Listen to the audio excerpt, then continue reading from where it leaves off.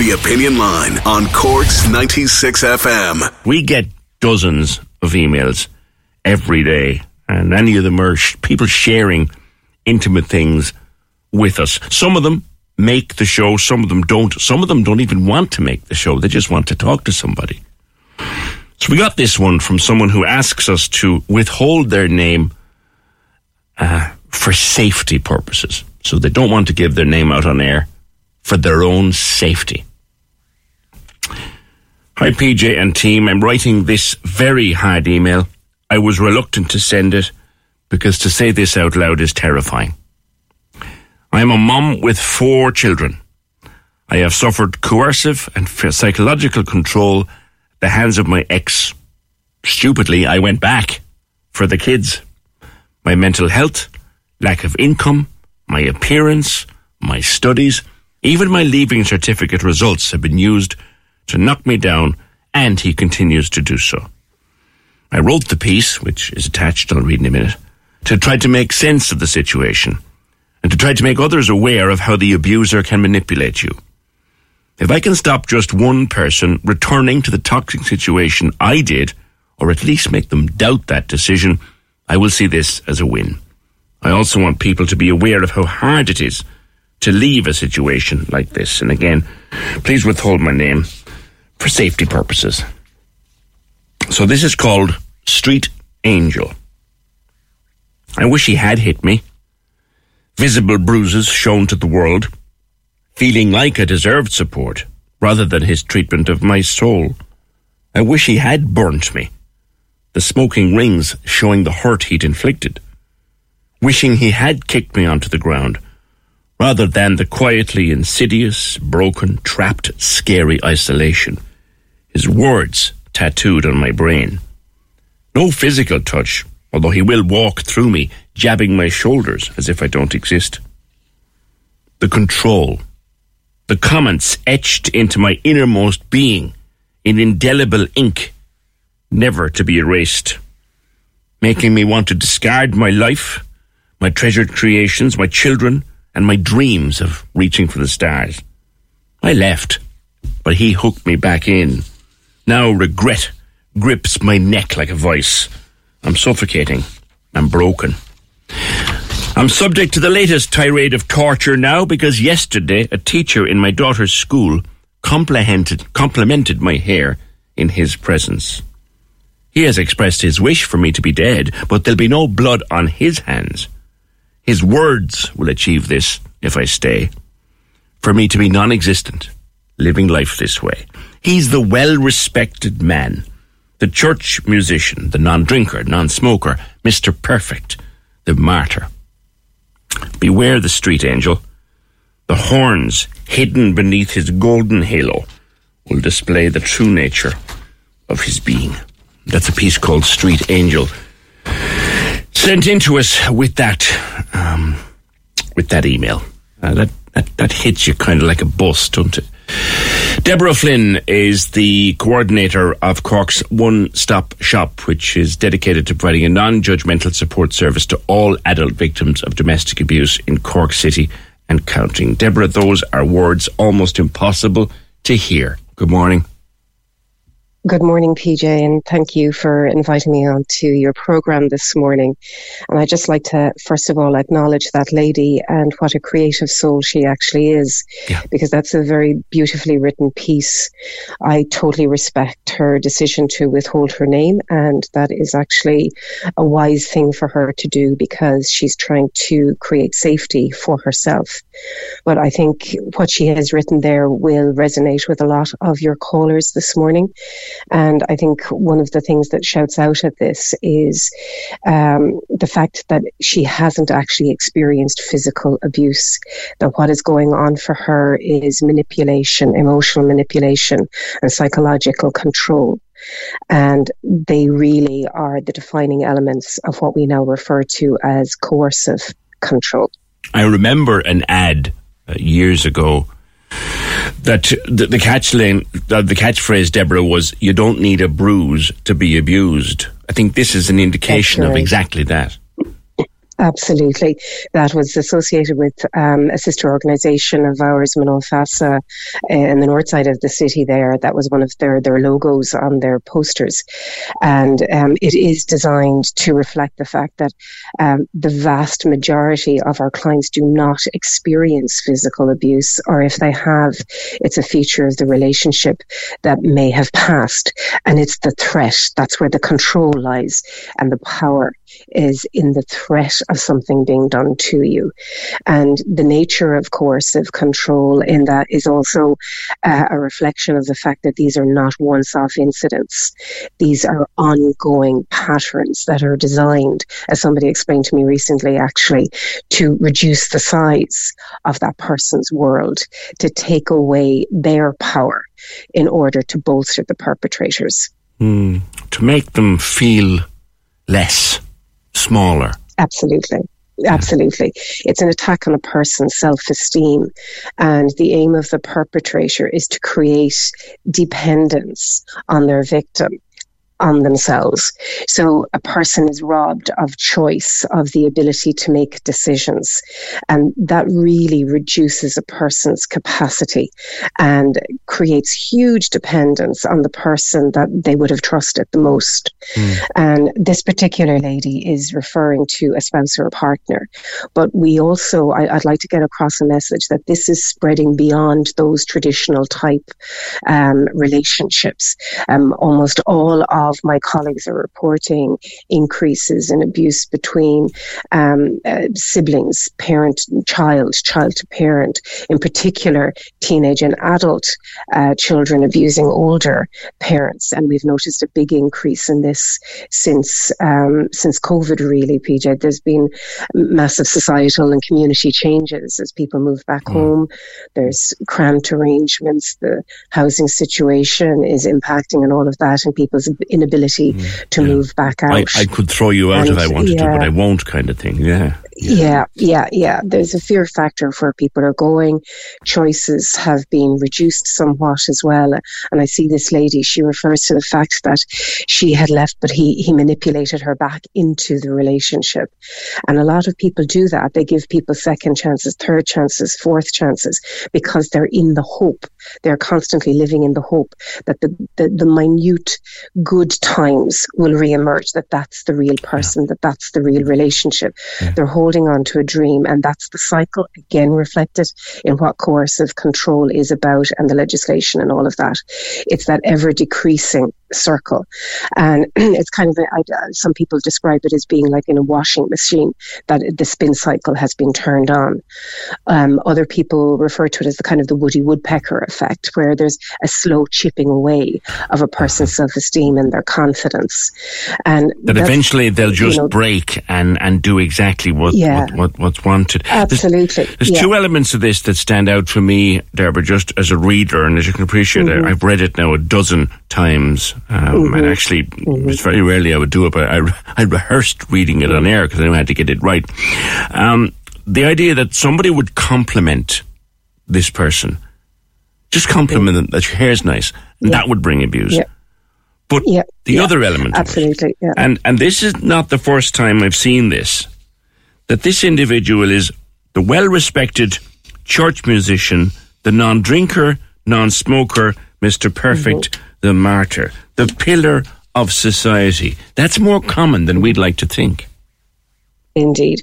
It's that Jekyll and Hyde situation, and hence the name of her piece here, Street Angel and House Devil. And it's very important that we don't judge somebody else's relationship, because we do not have any idea of what is happening for somebody behind closed doors. And what he has done here is he has cultivated a public persona which kind of protects him.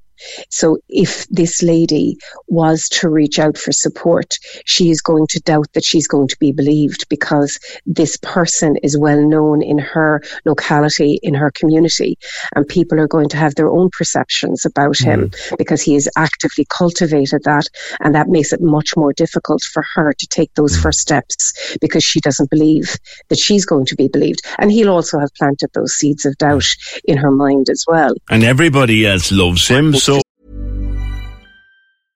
Life is full of awesome what-ifs, and some not so much, like unexpected medical costs. That's why United Healthcare provides Health Protector Guard fixed indemnity insurance plans to supplement your primary plan and help manage out-of-pocket costs. Learn more at uh1.com. It's that time of the year. Your vacation is coming up. You can already hear the beach waves, feel the warm breeze, relax, and think about work. You really, really want it all to work out while you're away. Monday.com gives you and the team that peace of mind. When all work is on one platform and everyone's in sync, things just flow. Wherever you are, tap the banner to go to Monday.com. There's never been a faster or easier way to start your weight loss journey than with PlushCare. PlushCare accepts most insurance plans and gives you online access to board-certified physicians who can prescribe FDA-approved weight loss medications like Wegovy and Zepbound for those who qualify. Take charge of your health and speak with a board-certified physician about a weight loss plan that's right for you. Get started today at plushcare.com/weight loss. That's plushcare.com/weight loss. plushcare.com/weight loss. Somebody to reach out. She must be mad. Oh, absolutely. Absolutely. This story is so familiar to me and to my colleagues in the office. We see this on a daily basis. This lady is not alone. There are many, many other people with very similar stories. There will be something that is particular to her situation. No two scenarios are exactly the same. But what I describe to people is like there's common denominators, there's common themes that a perpetrator will use. So we'll say if this was 10 or 15 years ago, I would be saying they're using these particular set of tools. We move on to today and we can see the massive increase in the use of social media. So a lady like this, she's quite likely to be monitored in terms of her movement. Yeah. Carrying her phone with her, he's going to know where she's been, and so on and so forth. So we have to keep abreast of developments ourselves as well. Yeah. But absolutely, there's this dichotomy in this man between how he's presenting himself to his neighbours, to his church community, and how he's actually behaving at home. Yeah. So I would really encourage this lady, even though she's been wise in keeping her details private, I would really, really encourage her to reach out to one of the support services that are there, because we are specifically trained not to judge. We present what we call the tabula rasa, the blank slate. We believe what people say to us and we don't make a judgment on that. And we explore the options that are available, but everything is taken at the client's pace.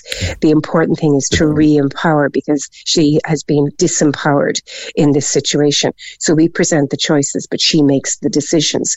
But we help to rebuild self-esteem. If there's one thing I say through any interview I give, it's information.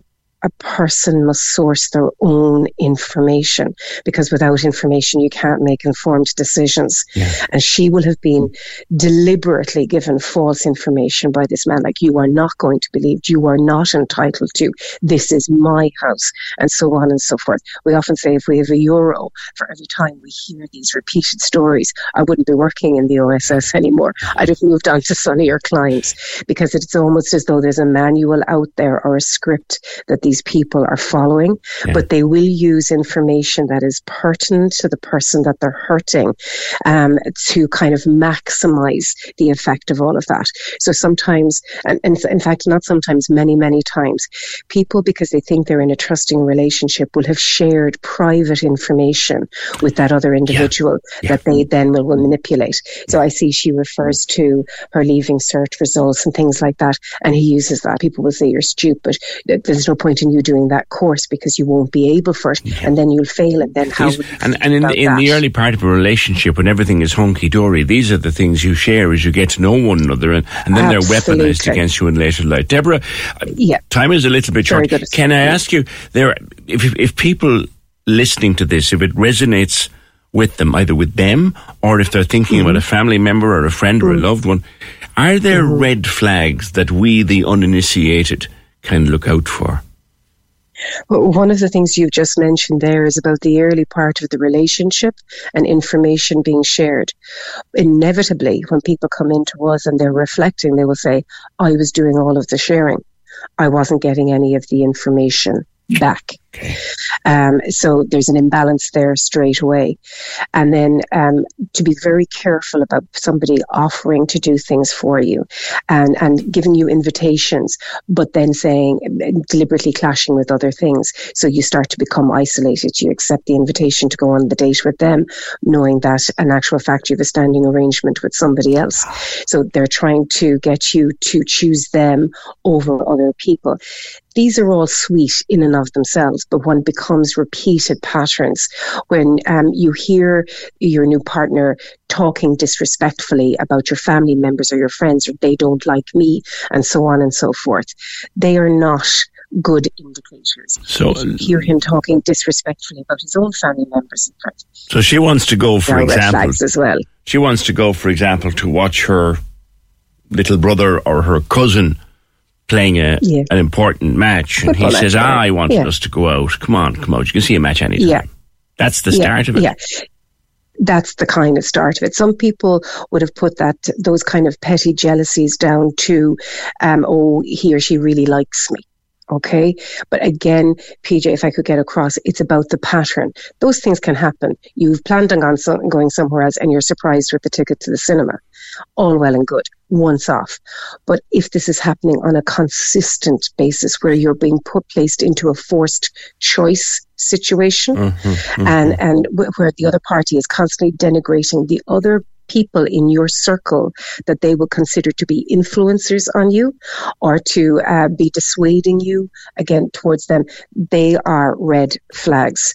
When you see yourself losing contact with your nearest and dearest, if you feel there's tensions and atmospheres and you find yourself covering up for that person constantly, he didn't mean to slam down the cup there, or he's had a terrible time at work, hence the mood when you came in the door. So you start co-facilitating the relationship yourself as well. And you're manipulated into doing that as well. Exactly. I'm going to wrap it there, Deborah. And keep an eye on your finances. That's another big one, PJ, over the last few years, especially with older adults and adult children getting a hold of their PINs and things like this, and online banking. Yeah. Okay. I'm going to wrap it there for no reason other than time and give out, if I may, your website. It's osscork.com, and that's a starting point for anybody. That's it. And the free phone number, PJ, 1-800-497-497. 1-800-497-497, and perhaps make that call from a phone they don't know about, or look up that website on a computer they don't have access to, correct? If you can. Yes. Absolutely. And shut down, get rid of your history. If you're doing any kind of search, our free phone number doesn't show up on any bill, so there's no problem there. All right. Okay. Deborah, thank you. That is Deborah O'Flynn, who is the coordinator of Cork's OSS. Cork's 96 FM.